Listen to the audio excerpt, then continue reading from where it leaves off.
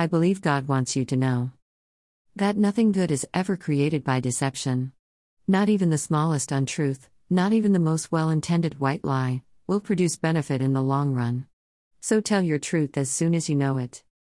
Yes, I know. But then. So you'll have to decide which of the but thens you want. There will always be a but then. Yet shall it be one you endure, or one you create? If it's control you want, telling the truth puts you in total control. Ever think of that?